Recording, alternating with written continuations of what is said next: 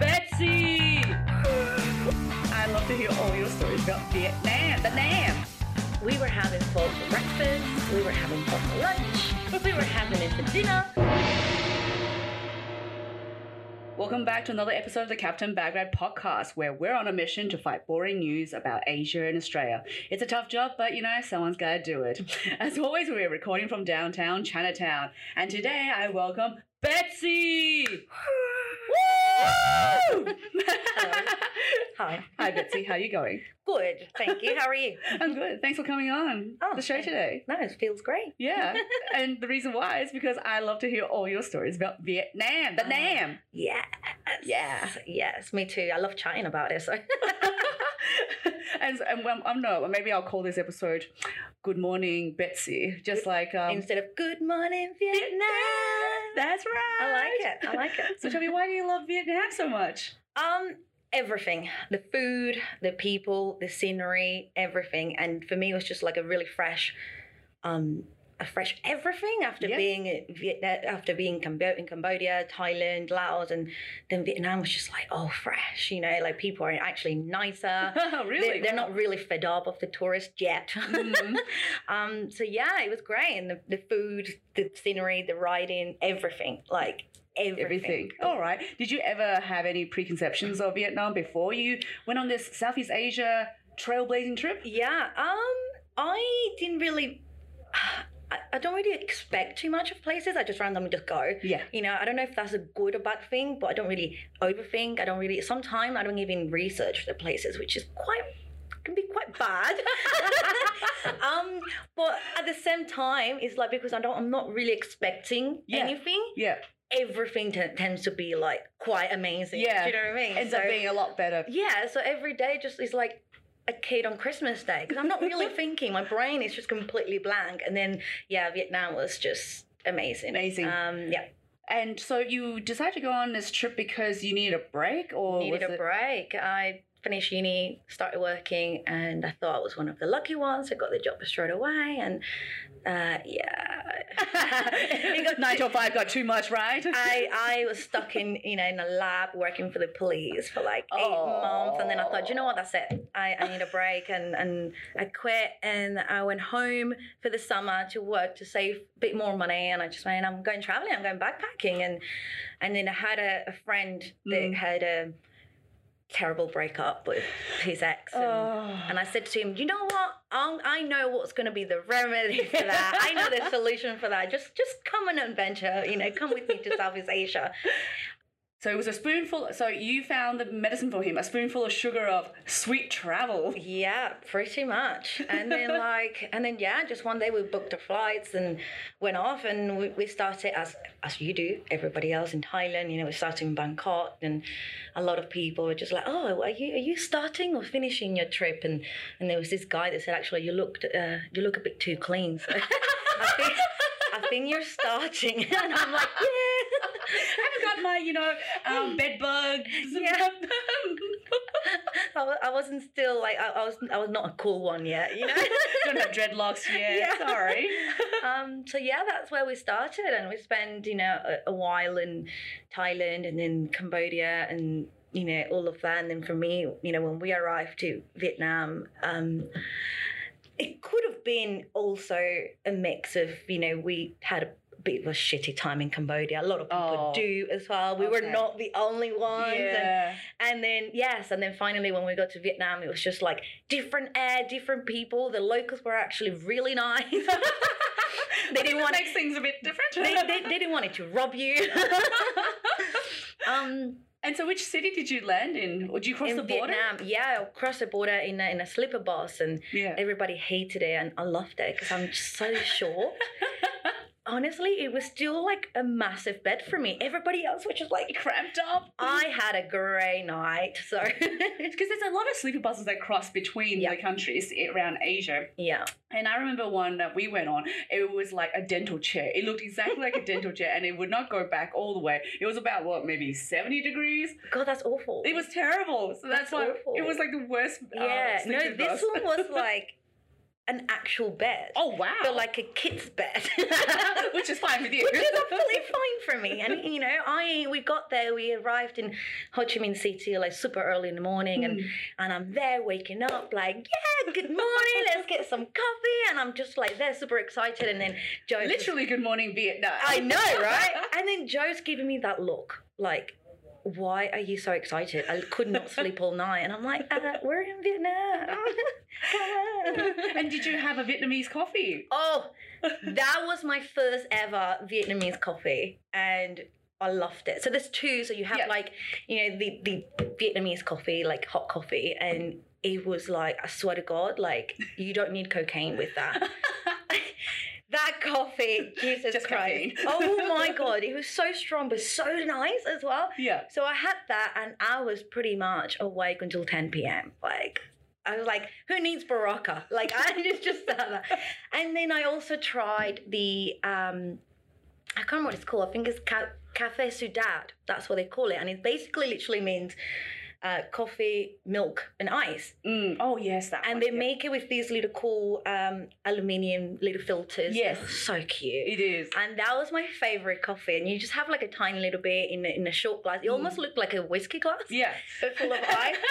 So you're like, I'm just having a, scotch. Yeah. And, oh, yes, it was Is that the great. one with the condensed milk in it? That's the one with the condensed milk, yeah. And then there was this other one, but I didn't actually get to try that one until I got to Hanoi. So this is pretty much at the end. Everyone kept talking about this egg coffee. Oh, and I'm like that too. Oh, and I was like, this sounds rank. I'm like, I'm not gonna do that. And then Joe was just like, I'm pretty sure that you ate worse things in Thailand. So what's wrong with an egg coffee? And I was like, that is a very valid point. So I did ended up trying the egg coffee, and it was probably the best coffee I had in my life. How do they prepare this egg coffee? I have no idea. Okay. I have no idea. Okay. But I think they use the yellow of the yolk? Yeah, the yolk of the egg. Yeah. And then they do something else with the rest, but I don't know where it goes actually. Yeah, because I didn't have the chance to try the It egg was coffee. amazing. It's actually like a super creamy coffee, but it was really good, and apparently only tastes good in Hanoi. Like if you take nowhere else. Yeah, like if you go anywhere else in Vietnam, you will not get a good coffee like that. Or in little Vietnam town. I would not risk it. Just in case you might get some of that. Just in case. That would be really awkward. Yeah. And what did you eat for the first day? Like when you arrived, you're like, oh my God, I must have this. Well, I actually love Vietnamese food, and this is before I went to Vietnam. So because you were originally in UK, right? Yeah. So I love Japanese food and I love Vietnamese food, but of course I've only had it back in the UK. The UK way. The UK way, you know. So I was just really excited to have, like pho, and things like that. And I'm like feeling like, yeah, this is going to be the real one. I'm in Vietnam. And I did, and I tried the first time and I loved it. I wanted to have it all the time. It was great. And the Vietnamese rolls and the Vietnamese food is so green, so healthy. So fresh. So fresh. Yeah. And then, I went from eating so much crap in Cambodia. Cambodia is very meat heavy, isn't it? Everything is so greasy. Everything is just like you just feel like you're eating hangover food every day. Pretty much. That's what it is in Cambodia. Like that'd be perfect if you were literally hungover though every day. Oh, you were as well. We were also hungover every day. So yeah, the food was great. And I really wanted to have it all the time, and I was fascinated. But then when we started riding. When you're on the road in the middle of nowhere. Yeah. That's the only thing that you get. By the side of the road. Which is brilliant. At first I was just like, oh, this is great. I love pho. I can't wait to eat this all the time. Now, we were riding for a long time, right? We took our time, and we were having pho for breakfast. We were having pho for lunch. We were having it for dinner. And that's the only thing that you find on the road. And these people don't speak any English at all. So it's mainly those places where like most of the trucks, like park up. And that is the only thing that they feed all the truck drivers and anybody that stops. So you got to the point after 2.5 weeks of eating pho for breakfast, lunch, and dinner. We all learned how to say chicken rice. We were just desperate. We were just like, can anybody please give us chicken rice, like, or anything? And I think like it was only at one random stop, like. And you can tell there was somebody's house, this woman that lived there, and she was just making all this food literally by the streets, feeding everyone that was parking up, right? And we've come up and, we've said to her, do you have any rice or chicken or anything? Anything but pho, please. Yeah, anything. And she didn't have any, of course, but I think she felt so sorry for us that she's actually gone back to her own house and cooked chicken for us. Oh gosh, how nice. It was great. And then that was I've never been fascinated by chicken in my entire life. That day I was just like, chicken. Imagine it was fried chicken, like KFC style. God, yeah. Because Vietnam wouldn't have had so many franchises, like Western franchises, right?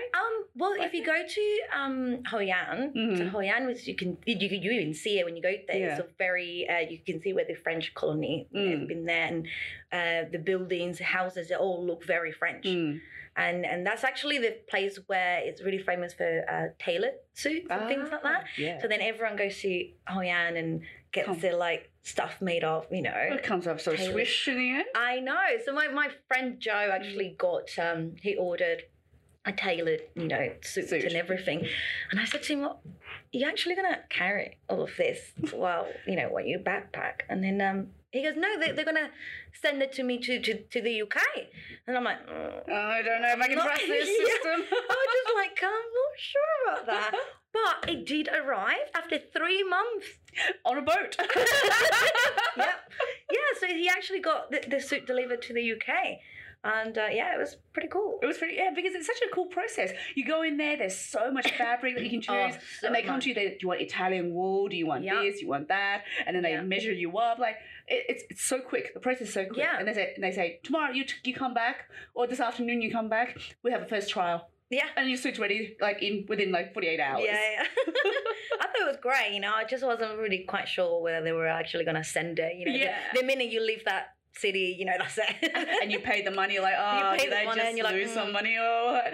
But, it worked really well, and, they have amazing, it's such a colourful little town, there's like Lanterns? fabric everywhere, and the French colony, so all the buildings were really, really nice and pretty. So, and that's actually the same place where you get the, I don't know what they're called, but it's like the flower festival, but they do like flower lights all over the river. Oh, yes. I have heard about that one. And it's so beautiful. They actually cut the power in the entire town. I didn't know at the time. I thought, oh shit, so somebody didn't pay the electricity. But no, the entire town didn't pay the electricity. But then they were like, no, like we know we need to go to the river and have a look at this, and it was just beautiful. I was just like, wow, this place is actually magical. Like, is it every single night that they do this, or no? I was told that it's at the end of each month, so they do it once a month. Yeah, I think. I don't. That's a good. I think that's quite a nice community event. Everyone to huddle together. Like, I don't think it would work if you do it every night. I mean, imagine. You're like, I'm so sick of this flower display. No, I was told it is at the end of each month. Yeah, at the end of the month. That's something to look forward to. Yeah. And I was lucky enough that I was actually there when it was happening. So. And did you avoid pho while you were there? I can't remember. I'm pretty sure no. If I was not riding, 100% I was not eating pho. That's for sure. Because I knew that if I was on the road, that was the only thing I was going to be eating. And just for our listeners out there, pho is actually pretty awesome. So it's thick rice noodles in this beef broth that they've been boiling for hours and hours. So it's got this bone marrow. It's all melted in there as well. So the flavour is so beautiful and intense and I guess nutritious as well. Yeah, it really is. Yeah. I tell you what, like I although I say that I was tired of eating them, right? I've never been so healthy my entire life. Yeah. The whole time I was in Vietnam, my skin was glowing. I had so much energy. I mean, that could have been the strong coffee as well, but hey. But I just felt great. I felt so shitty when I was in Thailand and Cambodia. Yeah. And then here I wasn't drinking as much because I was riding. And then I was eating all this healthy stuff. I was glowing. I was just like... Do you think maybe it's the riding? Because like when you're in Thailand and Vietnam, you were depending so much on transportation, tuk-tuks and taxis and trains. Yeah, and there's a lot of drinking. Drinking, yeah, exactly. There's a lot of drinking. Maybe that could be it too. And then now you have the freedom to go travel and ride a motorbike. Obviously, you have to care about yourself and, safety comes first. And plus, I think the view, because Vietnam is like this huge stretch like along the coast. Yeah, well, there's 2 routes actually. Oh, okay. Yeah, so you have like the A1 and then the coast. Which one did you go on? I did both. You both? I think like I did half of the coast and then I kind of went up to see the mountains as well. Oh, the mountains. So I did like, everyone laughed, but a lot of backpackers do it. Have you seen Top Gear? Yes, I've seen Top Gear. They're hilarious, so those 3. I pretty much did their version of, Vietnam Top Gear route. So with Betsy's Top Gear. Yeah. And we've stopped in several places where, they've stopped and filmed a bit. And we were like, yeah, look, we've got... This is where Top Gear was filmed, We're doing the Top Gear ride. Yeah, pretty much. And obviously, like, a lot of the locals kept looking at us because there was like, we pimped up all the bikes, right? Tell me how you pimped it up. What am I expecting? It's so dead cheap there. I literally spent like $20 painting the bike. So we all painted the bikes black, like matte black. Yep. Then we put a red star in there, representing Vietnam, as we do. Then we put LED lights. Wow. I had a USB charger. This is high tech now. I was all like, pimp out my right kind of stuff, And then one of the guys that was riding with us, he had this massive speaker, right? Oh, you kidding? No way. He strapped it on. So while we were riding, there's like 5 of us with like black bikes. Oh, bear in mind, I was the only one with a scooter. That's okay. So there was this massive speaker, and like he just kept playing like massive, like really loud music, So he kept playing that Good Morning Vietnam, or like the one from Top Gear, And then on top of that, we had massive Vietnamese flags. Oh my god! On our bikes. So everyone, some sort of parade. Pretty much, we kept doing every time we were getting close to a town, and then all the locals were just like, "What's happening?" There's like 3 bikes, black with massive Vietnamese flags, singing super loud. Oh, I don't know. It was just like, I thought they're gonna kill us anytime soon. Like, but they have the Vietnamese flag, so they must be pro-Vietnam. Yeah. So these guys must be okay. And how much are bikes to buy like a new or second-hand one? Dead cheap. So the fact that you can buy, so it's quite an addictive thing. So when we arrived to Ho Chi Minh City, I didn't have any plan. It wasn't even on my schedule. It wasn't even in my mind that I was going to ride a motorbike, right? And it's very addictive. We got to this hostel and there's people coming in and coming out, buying and selling, their bike. People they've already done the route, or the people that are about to do it, and I mean everyone. So it becomes really addictive. And then I met a couple of Dutch girls, and they was like, "Yeah, we've just arrived from Hanoi." So people start either Hanoi, Ho Chi Minh City, or the other way around. And Joe, he's a lad. He's a bit older than me. He likes his cars. He loved his motorbike. Oh, here we go. And he was giving me that look, and I'm like, "Oh, Joe, don't make me regret this, Betsy. We need to ride." Yeah, and I said to Joe, I was like, "You do realize that you promised my mom that nothing was going to happen to me?" And he was like, "But nothing is going to happen to you." And then I was like, "You know what? Fuck it. I really wanted to do it." And I'm like, I'm going to get my bike. But obviously, I don't know how to ride a manual bike. And a lot of backpackers, when you're there, they buy Honda Winds because they're like really cheap to repair. So they've got like Chinese parts all the time. And everybody in Vietnam knows how to fix a motorbike.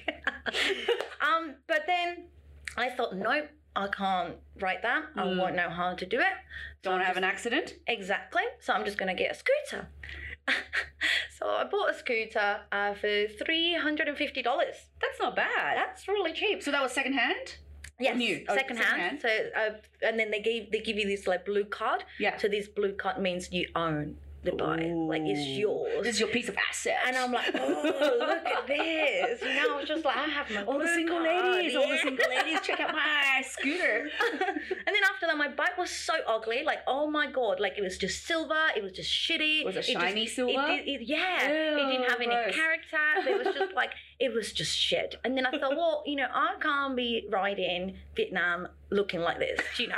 I think like my bike looking like this. Like, I look beautiful. My bike needs to match me, you know? So I am my bike. yeah. So then like we spent like in total, I think it was like $25 decorating the whole thing. This is painting it, putting like a, you know, that net thing on your seat so I don't burn my ass. Oh, you know? no. Okay. Hot ass. There's nothing wrong with that, right? And then we put like this other thing at the back to put my rucksack on. Like, oh, we did so much. And then, yeah, off we went. And of course, I named her. So it's Matilda. Matilda, as in waltzing Matilda in Australian style, or roll down Matilda? My little Matilda. I literally just became so emotionally attached to Matilda. She was everything to me.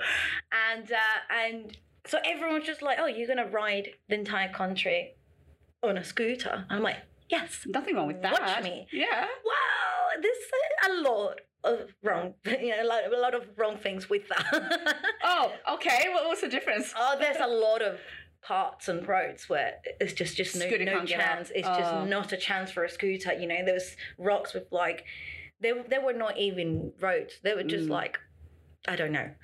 I don't know what they were. Natural parkland. Natural, yeah.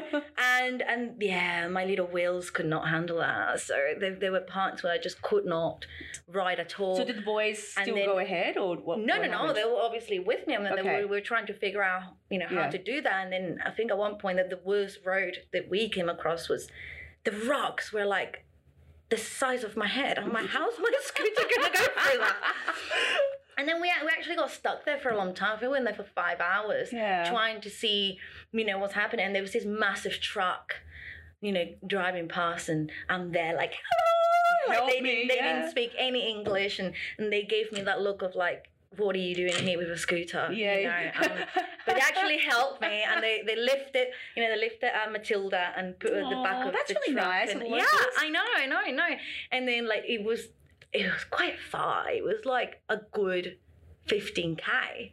Oh wow! Can you imagine little Matilda trying to make 15k over big because at the boulders? beginning I was literally pulling my bike. Like, I can do this. It's not that far. So yeah, so the truck, you know, helped me like 15k's, and then I know, nice. and then they put my bike on the road again. I'm like, No wonder you have fond memories of Vietnam. I know, and then I tried to like buy them some drinks and you know, things like that, because that's what you do, you know. And they were like, no. They needed to go. They didn't even accept drinks, you know. I'm like, oh, They probably need to drive, right? no, like not alcoholic drinks. Like, you know, there was like this little lady like selling like iced tea or whatever that was, and I really wanted to go, hey, I'll get you one, and they were like, no. Aww. So yeah, kind. pretty sweet, yeah. And but other than that, the boys kept breaking down. With their motorbikes, right? With their motorbikes, and this is like 80% of the backpackers, you know, they just break down every 5 minutes, which is part of the experience as well. It was hilarious. And it was always one or the other boy. And but yours never broke down. I never broke down. I actually broke down once only, because it was a scooter, right? Yeah. And I only broke down once, and it was the engine. I'm like, oh shit, this is quite serious. It's going to be quite expensive as well. You think that?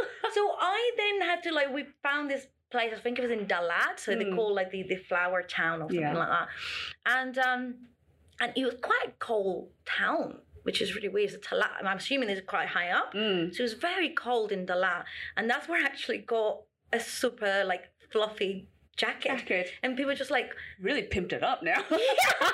So people like, you're gonna ride your bike with that jacket? I'm like, yes. I looked hilarious. I need to find pictures of me on that bike with that jacket. The fur jacket. It's so weird. So I'm picturing Austin Powers look riding a pimped up exactly scooter. like that, but with a terrible helmet as well. So that was me. So then in Dalat, I feel sorry for Matilda having to deal with you. I know. Oh, I bet she missed me. So yeah, and then like the guy said to me, yeah, you need a brand new engine for that one. And it's a scooter. It can't be like any. And I'm like, what? I'm like, this is going to cost me a lot. Yeah. You know, and then the boys were saying, oh, you were taking the piss, you know, Yeah. I was breaking down all the time, and now you've got the biggest Yeah. breakdowns. Like, you've done it once, but it's a huge one. Yeah, that's right. Guess how much it cost me? A brand new Engine. for All my right. scooter. The fact that you're laughing like that and you're taking the piss out of it, $50. Australian. Yes! Oh my It was $50! So cheap. Yeah! It was $50. He told me the amount, right? In Yeah. in Vietnamese dong. So I always had my phone on. I'm Yeah. just like trying to convert, like, Yeah. you know, and obviously in dongs everything sounds like a lot of money. They tell you like 10,000 million dongs, and you're like, shit, what? What is that? Sounds like a Divided lot. by what? What And is then the exchange rate? About... It is. I had it. Because their denomination is huge. It's in the thousands Yeah. for like one Australian. So 20,000 dons. It's $1.26. Okay, so nearly, yeah, 20,000 dong is like what dollar? 18,000 dong is like $1 It's just Australian. crazy. So when they give you this huge number, you're like, oh no, that's it. That's my travels Allowance and- completely yeah. just like sat there. No, and then I converted on my phone, and it came up to like $50. Well, it came up in pounds for Yeah, me, you know, yeah. at the time, and I'm like, what? And I'm like, you're telling me that this is actually cheaper than Buying a new bike. so then I just went, yeah, that's fine. And all the boys looking at me going, are you kidding me? And I'm like, yeah. Paid $50 for a brand new engine, and then faithful. off I went. And that was the last time Matilda broke down. She was a trooper. Yeah, she sounds like the perfect rider. Oh, she was. Even when she didn't let me down, but I did. Because it's very common that a lot of people have accidents, right? In Thailand, in Yeah. Bali, and all these places. I've seen some And girls scrape their entire leg. But they're all absolutely smashed off their face. I'm like, well, I feel no sympathy. Yeah, exactly. Safety comes first. Yeah, exactly. And it happens a lot in Vietnam as well, right? So, you know, part of me thought, you know, I was always really careful, and I didn't want it, you know, to go for anything like that. But after a while, you know, you forget, you know, you're having such a great time, Yeah. you're riding, you know. With the wind in your hair. Yeah, you know, and you get to know your bike pretty well. You're pretty confident, you know. At one point, I think it took me like a week, and I was like, yeah, you know. She's an easy rider. But I actually came off my bike, but it wasn't my fault, and it wasn't Matilda's fault. It was one of the boys. No, I wish. No, it was one of those. That's the annoying thing as well, because it was in one of the most amazing routes. One of the most famous one is like where Top Gear went as well. So it's like through the mountain, and they've got these amazing roads, you know, they just go zigzagging, zigzagging, you know. Like, so I came up, and it was like a really hard corner coming up, and there was some oil like bang on the corner. So I didn't see the oil, and my front wheel just went. So I came off my bike, and I landed on my chest, but I kept sliding. Like, oh my God, forward. yeah, and luckily that happened when it happened, because if it was like a 20-second difference, 100% I would not be sitting here with you telling you the story. Are you kidding? There was a massive truck coming down when it happened, 20 seconds difference. Oh my God. So this truck stopped, and you know, and they were helping me, and you know, and because I was in shock. Yeah. You know, you're in shock. I didn't feel any pain. I was just more worried about Matilda. I was like, somebody pick her up. And you were skidding along on your chest. And then luckily I was wearing one of those helmets, you know, these plastic ones that like go down all the way on that covers your face. Yeah. Because it was all scratched my God. where my face is. So I'm like, shit. I'm my God, so glad I was lucky. wearing that. Yeah. So I was in shock. I didn't really feel any pain. How was your chest? Was it bruised? Well, this is where I'm about to start. So I didn't feel any pain. And then after the boys realized that I wasn't behind them, you know, they've come back and got me. And I just went, look, it's going to get dark. Can we just get going? And I actually jumped on the bike again, and I just kept driving. Wow. But I wasn't shocked. And the adrenaline was still going. Yeah, through it you. was still going. Yeah. And then finally we arrived to this place, and then when I saw Joe, my friend, right? Yeah. And then I got off my bike and I saw Joe, and I went, Yeah. All the emotions catch up. Yeah. And then that's when I started feeling the pain.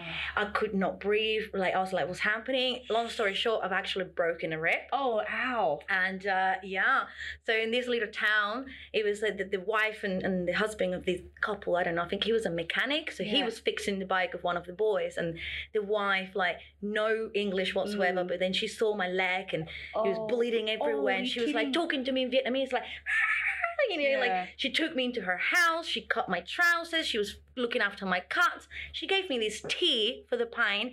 I have no idea what was in that tea, but I became so high. Accepting high tea. I didn't feel any pain. The pain went away. I don't know what she's giving me. She took England's definition of high tea to a next level, right? Honestly, like I was just so high, like I was sweating a lot, but I was not feeling any pain. And then what happened, the husband, the way to like, because they knew that I had a broken rib, right? Oh, wow. And you can't really do anything, right, with a broken rib. And we're in the middle of nowhere as well. So the nearest hospital was literally a day and a half away. Oh my God. I can't believe you're alive. I know. And then the husband, bless him, he got, one of those like rubber tires thing? Like the tire. Yeah. I don't know what they're called, but, and then he took an old tire rubber thing he had, and he wrapped it all around my chest, like super tight. Oh, wow. And I think, Joe said to me, you kind of need to rest. You got broken rib. And 2 days later, I felt bad. I turned to my boys and I said, you know what? I am not stopping this trip. We're going to go. And then the boys looked at me going, mate, you've got broken rib. You can't get on your bike again. I was like, watch me. With the tyre around you still? With the tyre around me. So we carried riding. I said, look, I'll go and check it out, when we go to the hospital. And it took us like 2 days. And to get to hospital. We went to this hospital, and then they took it off and absolutely stank, by the way. Oh. But then, the doctor kind of just say that they did a pretty good job. Like husband and wife. Duo. And that's how it is. I actually continued my trip with a broken rib, and it was painful. Yeah. But you're such a trooper. No way. There was no way I was going to cancel my trip. Wow. So I carried on with a broken rib. but is it fixed now? Is the rib okay? Oh yes, now? Absolutely. Okay. Yeah. It took me like a year. Okay. And then I didn't really say anything to anyone, but then. After a long time, because I did stay in Vietnam for a long time after that. Even Joe left. And so when I went back to the UK, my mom, my family, everyone waiting for me at the airport. They all wanted to hug me, and then I was like, no touching, thanks. Please don't. So my mom nearly lost her shit. But I was like, I kind of just broken a rib when I was there. Almost died, Even if there was like a 20-second delay, I would have been completely crushed under a truck. Yeah, I definitely didn't tell her that. She's so bloody sensitive. Oh, now she can listen to this. I don't think she will. So while you were riding with all the boys, with your gang. Yeah, with my gang. Circus act, whatever you want to call it. What was your favourite place that you stopped? Nien Bien. All right, tell me. Nien Bien. So it's famous for, they call it, so you have, Halong Bay? Yes. So they call it Halong Bay on land. All right. So you can still see like loads of little islands, but instead of water, it's just rice fields. Oh. And it's just endless as well. Rice fields. And then you have all these massive rivers. Like, it's just beautiful. And it was so green as well. Was this up on the hills or? Yeah, so you can do both. I actually ride around with my motorbike, then actually got in a little canoe to go in the river, but I climbing the mountain as well. And then I was dying. I mean, I'm a smoker. And then I was so excited. I really want to get to the top. And I thought, well, I always do stuff like that. I don't really let anything bother me. Halfway through, I was just like, oh my God, I need to stop smoking. But we got to the top, and it was probably the most amazing view I've ever seen. Like, it was so worth it. Yeah. I loved it. Like, for me, it was way better than Halong Bay. You get bored in Halong Bay. You're like, right, this is now the 525th island. I'm done. It's just, but Nien Bien is just beautiful. It's so wet as well. There's so many cool roads as well. everything. And I this was loved on a it. motorbike? Or were you walking, trekking it? It depends. Okay. You know, you can do both because it's actually quite big. Yeah. So you can either ride or just, we camped in one place. So then we just spent 2 days like walking and seeing all the place. And we met this English guy that owns a restaurant there, like an all bamboo, it's all quirky, you know, bamboo and shit. And then I thought, this is really cool. And then I actually liked him. We were just talking. He built this school, like super tiny school. It can only fit like 15 kids, right? And he says that volunteers, you know, go there every Monday, Wednesdays and Friday and teach the kids English, you know. So you have a lot of backpackers. And I thought, this is really cool. I really loved it, right? Yeah. Until I'm sitting in the restaurant and I'm checking out his menu and he's got dog. Oh my God. He's got dog on his bloody menu. I've never hated someone in my life so much. I went from loving him. Because he opened a school for kids. Yeah. To teach them English. And then he's feeding people dog. Like, I was so angry. Like, I can't even comprehend. Like, so I said to him, like, don't you understand that it's... And then he was like, yeah, but in Vietnam, it's normal. And then I'm like, but you just built this place made for backpackers. What makes you think the backpackers are going to be happy to be sitting here eating dog? Like, I said to him, how many locals do you have coming here to your restaurant and just going, oh, I'll have a dog, please. A dog steak, yeah. So, yeah, I don't know. I was just not happy. Yeah. I refused. But, and then everyone says, even he said, 100% you have, you know, eaten dog here and you just don't have any idea. Most of the time. Yeah. Wow. So you could be ordering something that's like, you know, beef stir fry, or it could be dog. Dog for all we know. And honestly, it traumatized me for a long time. I just didn't even want to have any meat. I was just like, no. Because Vietnamese vegetarian food is so nice. Yeah, it really is. And then obviously I didn't really want to see the, you know, the reality of it. And then we're on the road, like somewhere on the A1, and some roads are savage. Like, the trucks, they do not give a fuck about you. Or give way. It's so terrifying. So anyway, we parked up in somewhere in the A1, and I saw 2 massive trucks driving past me while we were having this break, full of, you know, dogs in cages. They were alive. Yeah. But they were also, like, squished up, like, I don't think I've ever felt. What kind of dogs were there? Were there like big dogs? All kinds of dogs. All kind. Okay. And then I saw that's when I thought, okay, I'm not eating any meat here. I felt so sad. I was like, I did not want to see that. Like, my whole ride was so amazing that I was just like, no, I didn't really want to see that. Yeah. But I think that's the reality. That's just how it is there. And yeah, it really did affect me. But I'm glad that I saw it because that's just really how it is. You know? But yeah. I didn't want to see it again. Like, once was enough. And then that's when you turned vegetarian. I didn't actually turn vegetarian. It takes a lot to make me stop doing certain things or whatever, you know. I actually graduated as a forensic investigator. So things don't really bother me, but I definitely could not sleep that night. Oh, I'm sorry to hear that. But other than that, you know, I think I forgot about it because then I stayed in Hanoi for so long and I was just eating everything. So I'm pretty sure I ate more than once or twice. Probably you have slipped in there somehow. You know, when you're in Rome, you gotta do what the Romans do. Exactly. Yeah, and it's probably best not to know sometimes. That's why I never really asked. Yeah, and there's a few times I've been in Asia and I had suspicious meat and I was just like, all right, whatever. Yeah. It could be rat, it could be dog, it could be cat. Could be anything. You know, as long as it doesn't give me a food poisoning or the shit, then we're all good. I got a lot of that in Thailand, so I didn't get that in Vietnam, so it's all good. Yeah, because I think the more north you go, there's more, is it the French influence? Or, yes. Yeah, and then south it's got the American influence? Yes. Is that how it works? And you can see in the south as well, you can see a lot of, which is really interesting actually, but you can really see the whole history of like how savage it was before, you know, and there's still loads of evidence. There's still loads of like bullet holes in a lot of places. And mines probably as well. Yeah. There's still active mine and things like that. And it's just bizarre, you know. And the tunnels as well. The tunnel, I don't understand. The Cu Chi tunnels? Yeah. Like I thought that they were very, very small for me. And I'm close enough to be a midget. You are not close for a midget.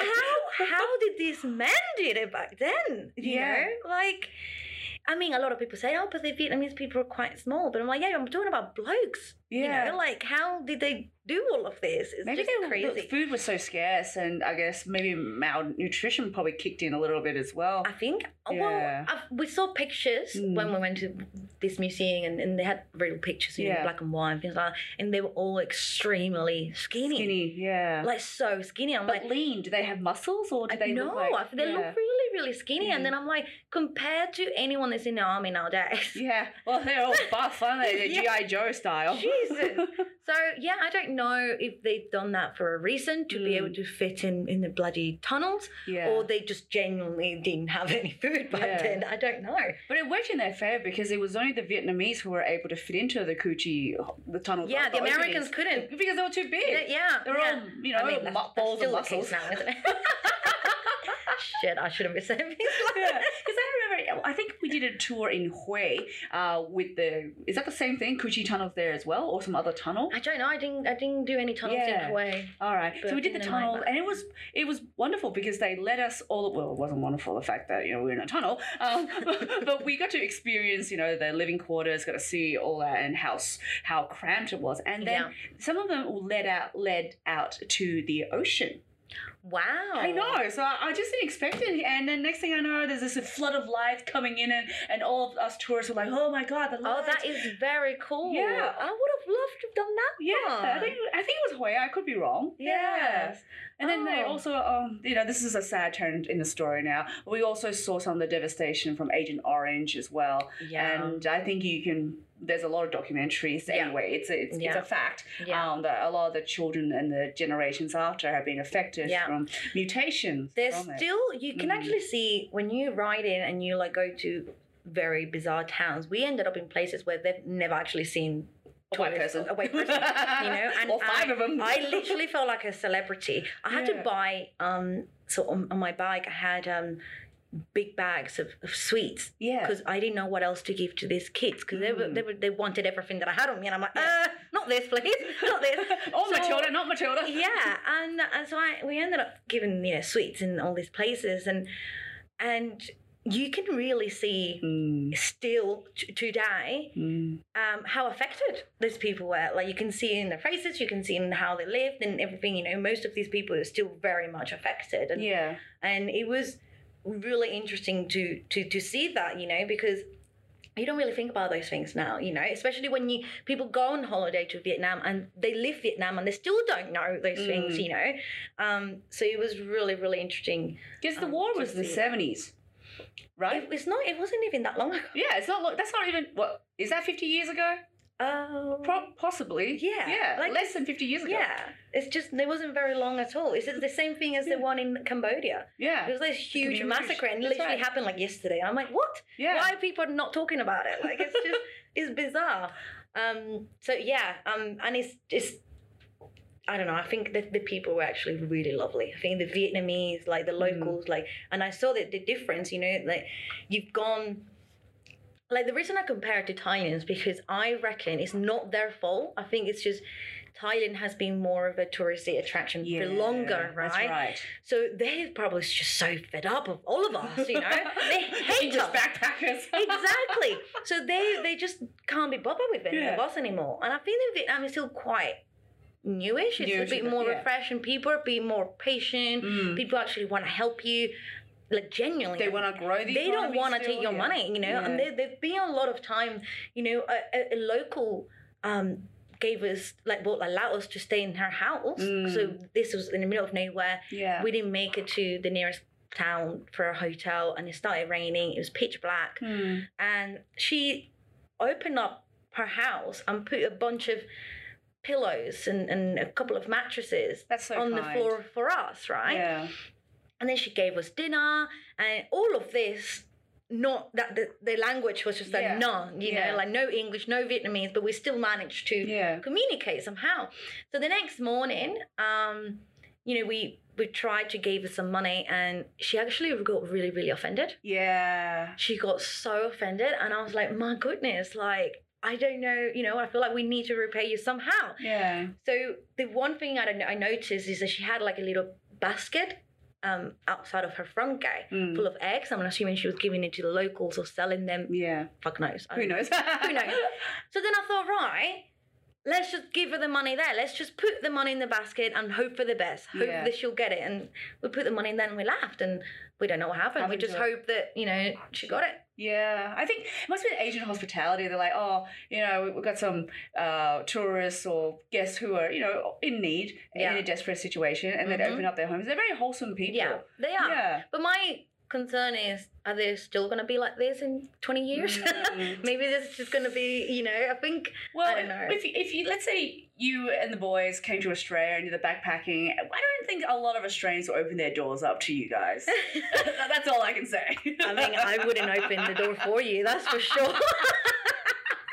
So, you know, like, you know, in terms of Asian hospitality, people are very trusting, and then people are just like, oh, yeah, here, you know, welcome to our country. Whereas if this happened in Australia and you tried to get some truck driver to put your Matilda on the back, they'll be like, hey, love, have our quickie first, and then we can talk about Matilda. Yeah.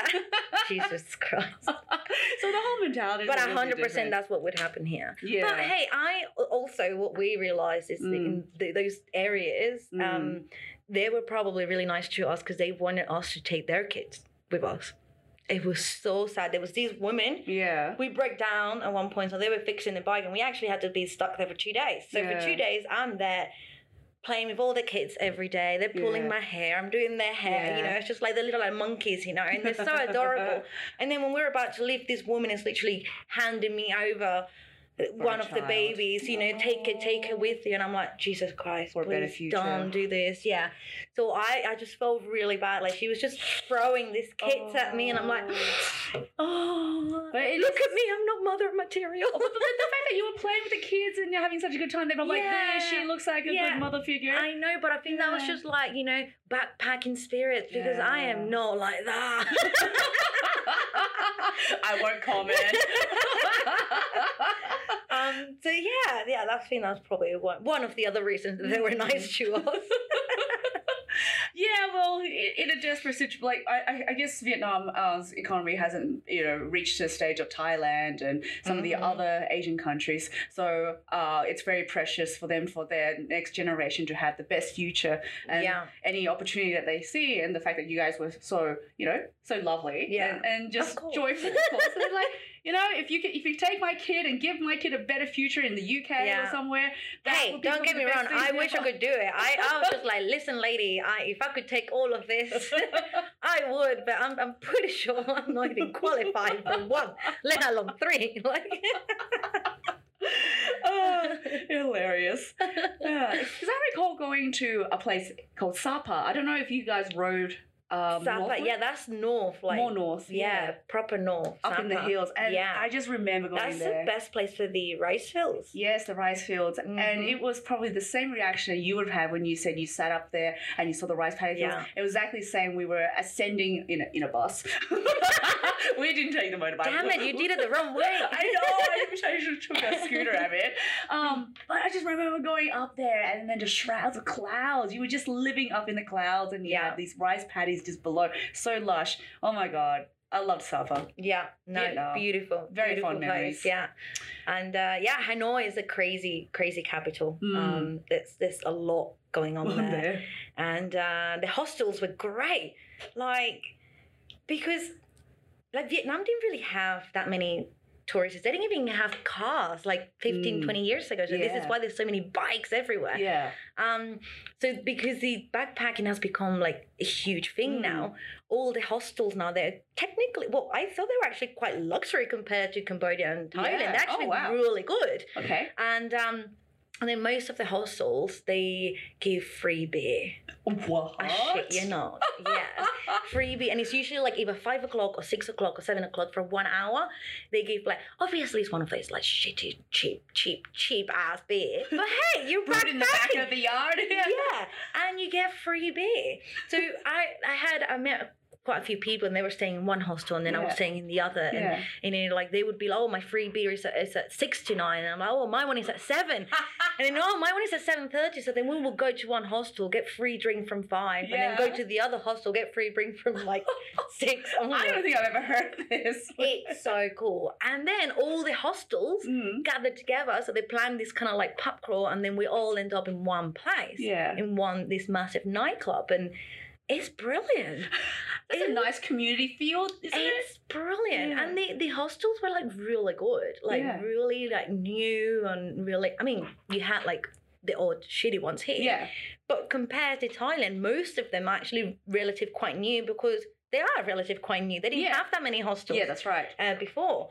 So yeah, the hostels are brilliant. And all of them include breakfast and, you know, free beer. Oh my God. It's fantastic. None of them provide like lunch or dinner, because you know, there's no need. You're in the street food there is fantastic and cheap. So street food in Hanoi was just amazing. Absolutely amazing. So many good memories of Vietnam. Yeah. Hey, even Barack Obama said that the street food in Vietnam was the best in the world. Well, if he's saying it, it must be pretty damn good. Yeah.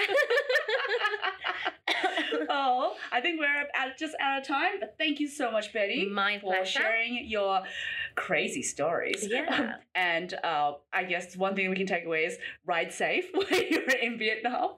Watch out for the oils. Oil, that's right. Yeah. Wear a helmet. Wear a helmet. Ride when you're not hungover or drunk. Yeah. Yep. Watch the oils and find out what tea. If anybody knows out there, what's the tea that woman gave me, please. The high tea. Let me know, because we need to find out. Because we need a bit of that sometimes. As you do. Oh, and don't forget to pimp up your scooter. Oh, God, yes. With all LED, like little lights, USB charger. I mean, I don't recommend the speakers, but hey, you know, you do you. But the flag, definitely the flag. The flags, yeah. Very welcoming. Oh, thank you so much. My pleasure. Thank you for having me. Bag Rat out. Hey, thanks for listening to this week's podcast. For the latest updates and posts, follow us on Facebook, Instagram, and Twitter. If you love it as much as Captain Bagrat and I do, please support us on Patreon, where we hope that our dream of having our own TV show will become a reality one day. So then we can continue to fight boring news on everything, anything, and nothing with an Asian twist. Thanks for your support. Bagrat out. Solid.